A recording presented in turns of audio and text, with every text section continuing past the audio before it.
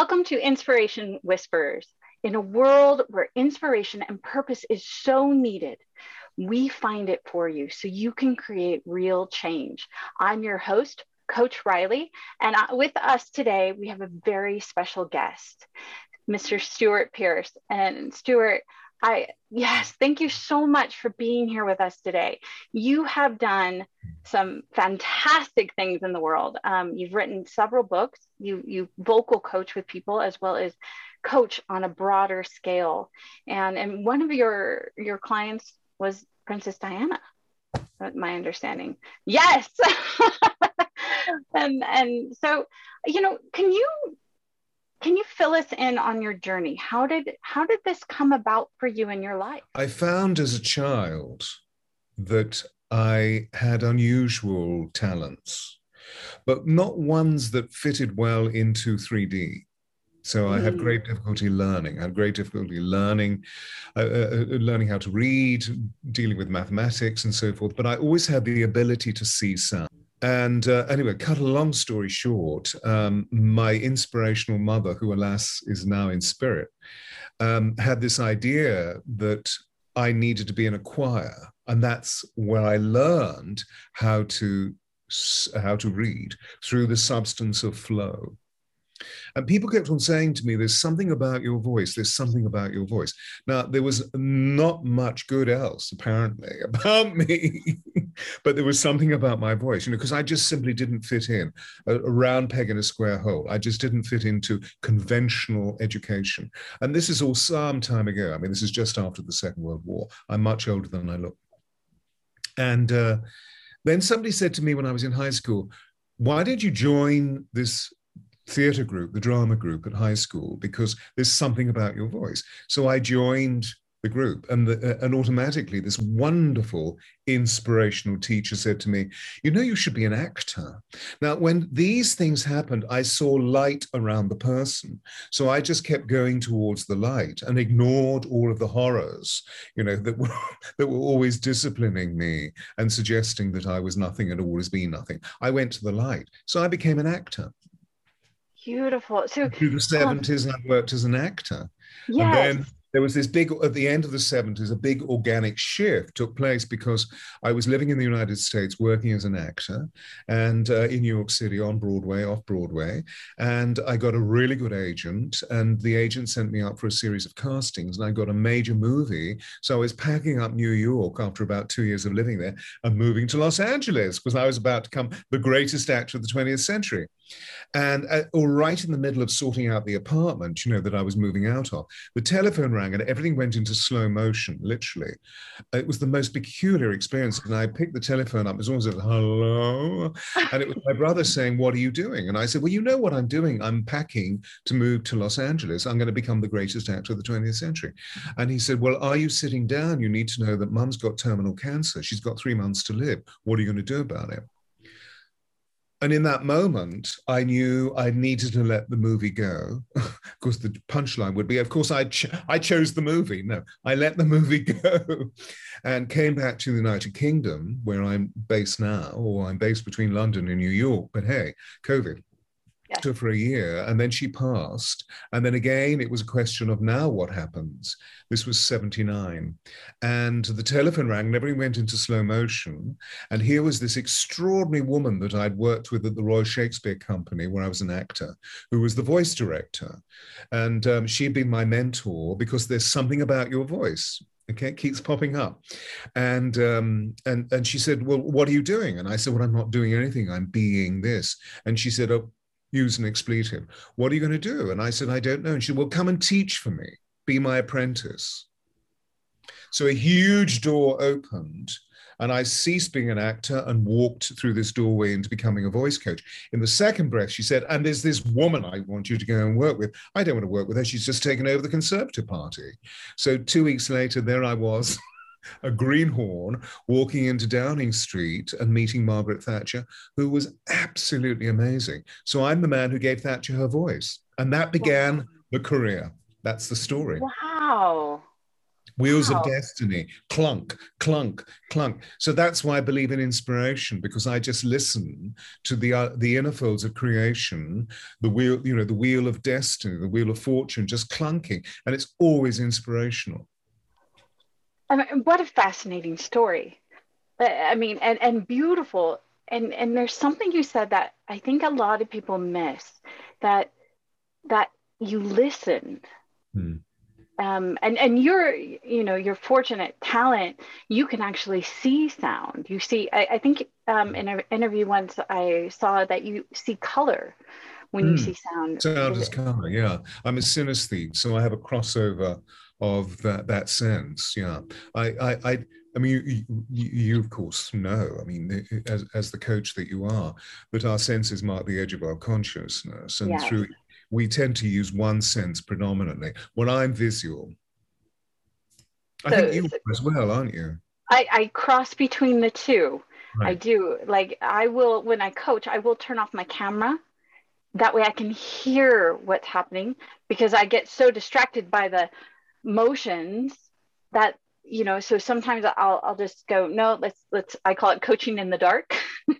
Shut things Mm. off. So I can really hear, because the sound gives us so much more, or lack of sound Yeah. can give us so much more that our eyes will deceive. And so but yes, I am a visual person. I do it is it, but like I said, I get distracted. So you know, I've watched other interviews with you, and I'm just really impressed, because you seem to just see the people. Like you even said, you saw the light in people. Now, were there people that you saw not light or lack Oh of? yeah, a lot of them. Yeah. A lot of them. That's what I was really meaning by the fact that I didn't fit in conventionally. And you know, this was the post Second World War. And then of course, if a child couldn't learn, you just beat them. So I was beaten a lot. Oh And my you know, gosh. and at that level of energy, because it was lacking compassion, lacking in empathy, lacking in understanding, that was very dark. And Yes. and they were just bewildered by me, poor things. I mean, they were frightened. They didn't know what was going on and why I was talking about. I'm seeing angels. And so, you know, that their anger, this is what became rather distressing. When the anger came towards me, their energy became like shards of light, but the light pulsations, like broken glass, were different colors. I mean, violent red and dark, dark purple. And so, because their anger, I would do this. And of course, they thought that I was mad, you know. But literally, I was trying to protect myself from the energy, which looked like broken glass. Yes. And then, you know, I was Wow. put into a psychiatric, well, I mean, we called them a mental asylum then, a psychiatric hospital, you know. Unfortunately, there was this, I mean, there were lots of very mad people there, bless I them. bet. But unfortunately, this pediatrician, this psychiatric pediatrician came along and said, this child isn't mad or whatever. This child is a sensitive. I had angels along the way, but yes, it was. I mean, you know, it's a story that I tell. It no longer impinges on me. Although, of course, like all of us, I know where my vulnerabilities lie. I know where my insecurities lie. But I'm always, I work through alchemy. I'm always transforming the negative into positive. I think that is what is so needed right now, especially, I mean, you were in London, the lockdown. I have many, many clients there. The lockdown there was so extreme at times. Some cities never opened up and couldn't, you know, the restrictions were so great to even go shopping. Um, some people were single and lived alone in just extreme isolation. Yeah, yeah. So, what would you say for people right now in that the vibrations? We're not all, you know, as lucky as you where we can see it or feel it. I mean, I was lucky. I had vocal coaches who picked up on this, and when I was stressed, they'd have me sing different notes to figure out which one would relax my body. It turned out B flat for some reason was what relaxed me at that time. What would you suggest for people? How can people use this tool? What tools would you give them? Oh, the key thing is breathing. Hmm. Because when we really explore the breath, and what I mean by this is I have a little bit of a hobby horse about this, because Today, there's so much breath work, which is just purely abdominal. And for me, professional voice users, when they come to me with a major problem, the reason why they have the major problem is because they're just breathing abdominally. Whereas if we're breathing with the rib cage opening and then allowing the breath become deep, so it's wide and deep, obviously not lifting up here, but really moving through the base of the rib cage, we move into the divine flow of our beings, where the breath literally is, it's so smooth. So we move into this amazing state of rest. We become calm, commanding, and conscious. We feel so secure within the temple of our beings that we actually, and also we feel an extraordinary stillness. And the stillness always brings us to, I'm safe, I'm secure. And going back to what you were saying about this city, I was in bliss. I was running a retreat in Egypt, and my agent called me saying, Mr. Pierce, what do you want to do? Because the doors are closed. And I said, get us out. We were on the last plane. I had about 30 ladies with me on retreat doing this. I run retreats in Egypt and have done for many years. So we got out and I came back here, not feeling very well, actually. So I, just looked after myself for 2 weeks. I think I probably had it, actually. But, I just go to bed like I go to ground like an animal. And and then I got better. And London was, I've never known London like it.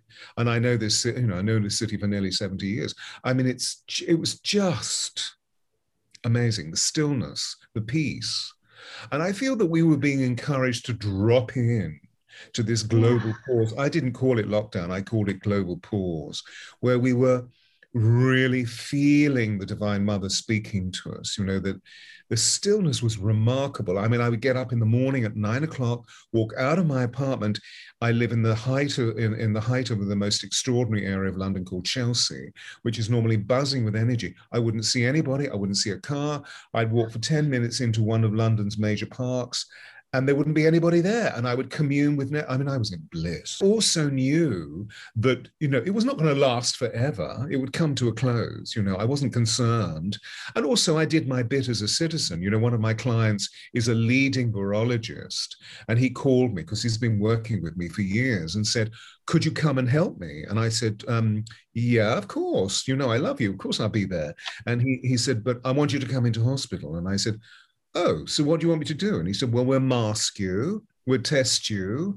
I'm sure you don't have COVID. We'll test you, mask you. I want you behind me. I want you whispering into my ear what to do, because we're so stressed. So I went in 3 days a week for about 6 weeks. I mean, he was the head honcho, so I was permitted to be there. And I just shadowed him and helped him do all the things that he needed to do, because most of the people were so stressed that the only way to pump them full of antiviral drugs was to find a vein. And they were so stressed out they couldn't find veins. So I got really good at saying, a little bit more to the right, a little bit more to the left, just working purely intuitively. Okay, now stick it in. It was mostly in the jugular. And then the person would relax because they'd be pumped full of whatever drugs needed to happen, and they would calm down so they could breathe. Oh, wow. And the breath so again. I did my bit, but at the same time, great stillness, Yes. Wow. Oh, and to be on the front line, you were on the front line there. Yeah, literally. And, I profess that it wasn't as bad as the governments were saying.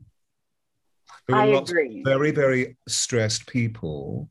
And this particular hospital I was in is in an area of London which is renowned for its lower socioeconomic grouping, with a lot of disenfranchised people who perhaps didn't do well at school and have menial labor, and they all smoke, or they're all eating, tragically. And so their breathing, they were just stressed out. Which, when your body is stressed, you're more susceptible. This is proven science already.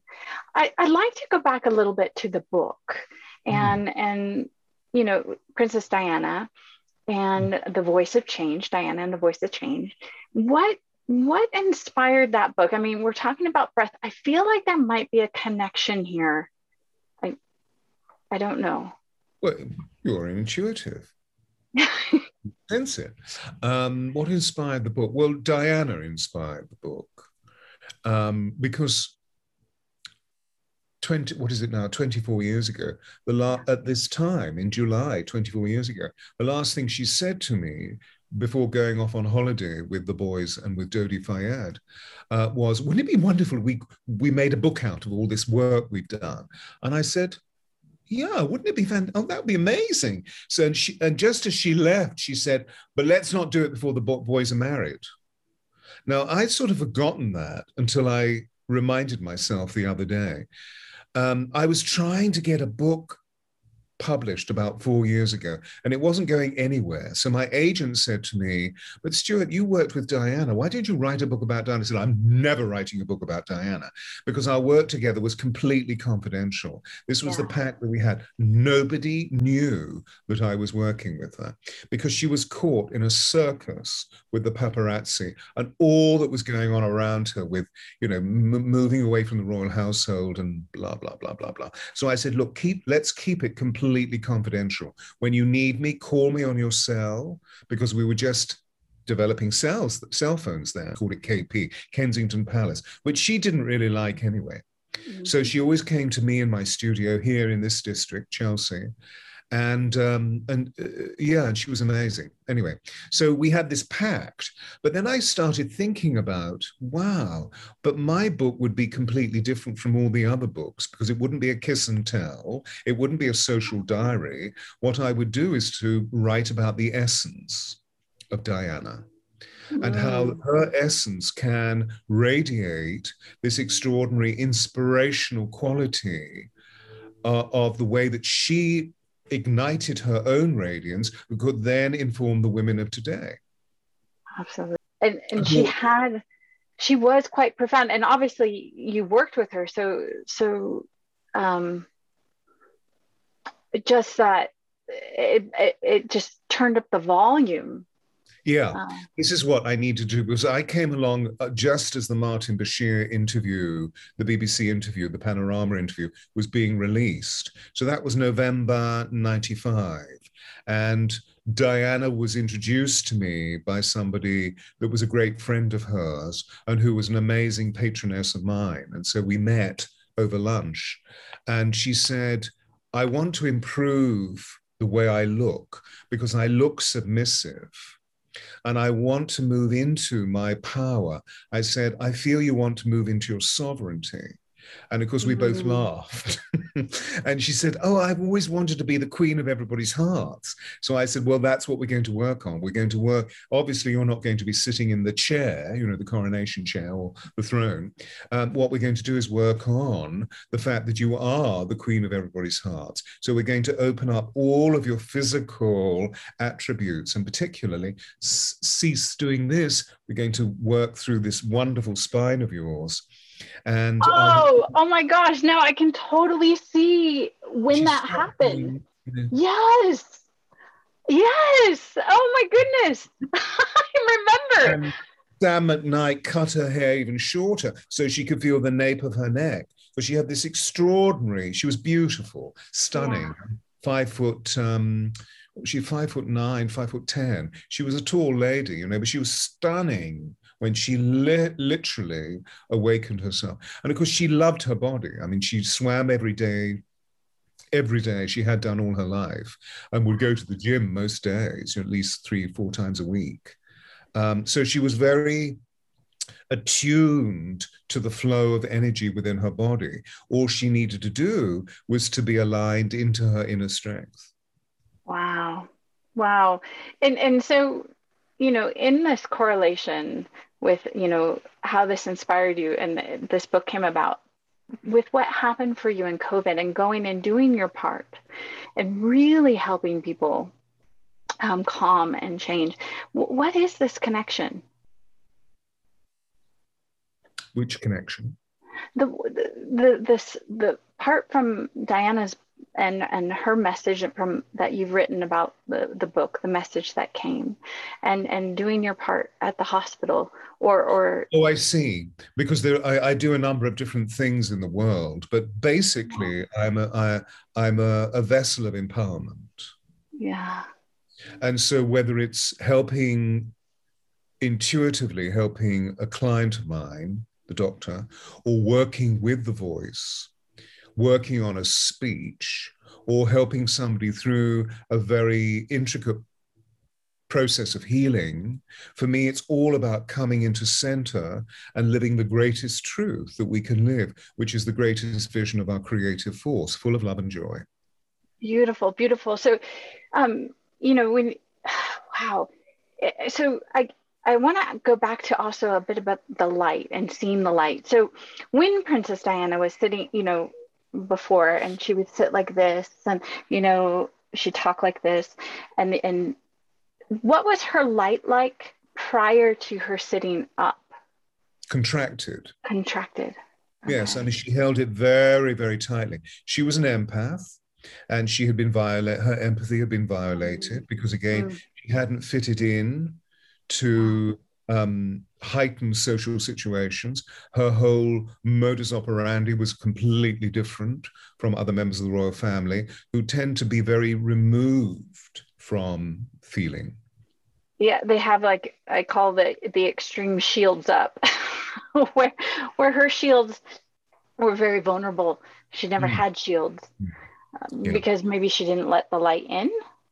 So well, she just didn't know. She didn't have the linguistic. She didn't know what that meant, because her love was always effusive. And then she would show love and get hurt, so she would contract. Right. And the first thing I said was, we need to develop energy boundaries. What's that?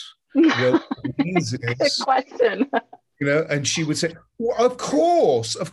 So we started working on energy boundaries, which are all, it's a whole section in the book about energy boundaries. Absolutely. So it was really, really seeing that her empathy was a superpower rather than seeing it as being a demean status. Because, as we know, the wonder of the divine feminine is the fact that she feels, and she feels hugely. And feeling, as we know, has been denied by the world of science. You're not supposed to feel. You're supposed to be cognitive. You're not supposed to be intuitive. You're supposed to be cognitive. So we've all got fixated with doing. I mean, that's one of the reasons why everybody's beginning to talk like this today. You know what I'm saying? I mean, it's happening here as well. Well. Wow. Yeah. And what I do is I tune people into their note. You see that we each have a note, but the world of doing, and trying to learn all of these educational processes that often go against the natural element of what the individual is all about, that she had just been attacked on so many levels, criticized on so many levels, so all she did was contract. What I did was to encourage her to expand through the natural rhythm of her immediacy and her authenticity. I mean, this was extraordinary. She could walk into a room and ascertain immediately where she needed to go for, to whom she needed to speak to maximize or optimize the greatest possibility in that space. Wow. So those lacking in integrity, she left aside until she had to go and shake their hands formally, and then she would always be gracious. And she would, she'd go up to members of the public and say, oh, I love your coat. Where did you get your coat from? Or those shoes are amazing. And of course, people felt the immediacy of such a simple human thing coming from someone whose reputation had preceded her, because of course she was this iconic being, the most photographed woman in recorded history. Yes. She was just wonderfully real, you see. Yeah. Yes.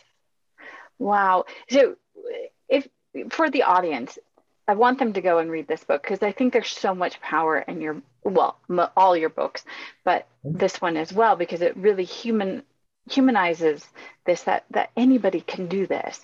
What will they get from reading your book? Everything. Fantastic. Well, there's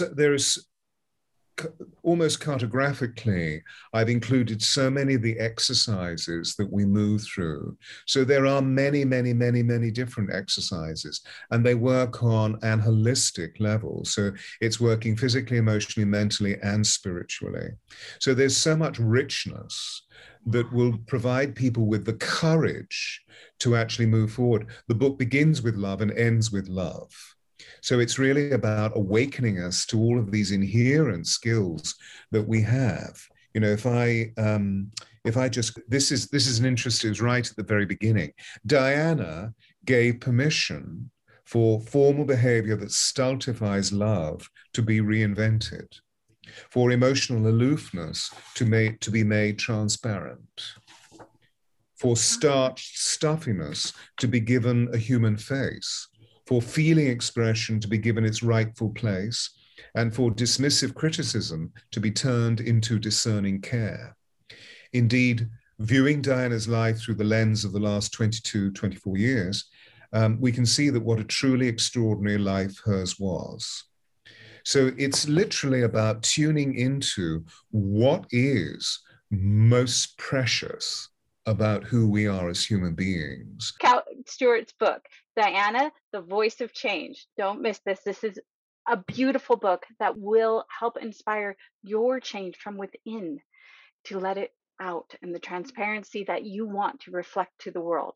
It's beautiful. So thank you for watching Inspiration Whispers. I'm your host, Coach Riley, and I just appreciate all your time you gave us today again, Stewart. And we'll see you next time. Thank you. My pleasure. Thank you so much. Wonderful being with you.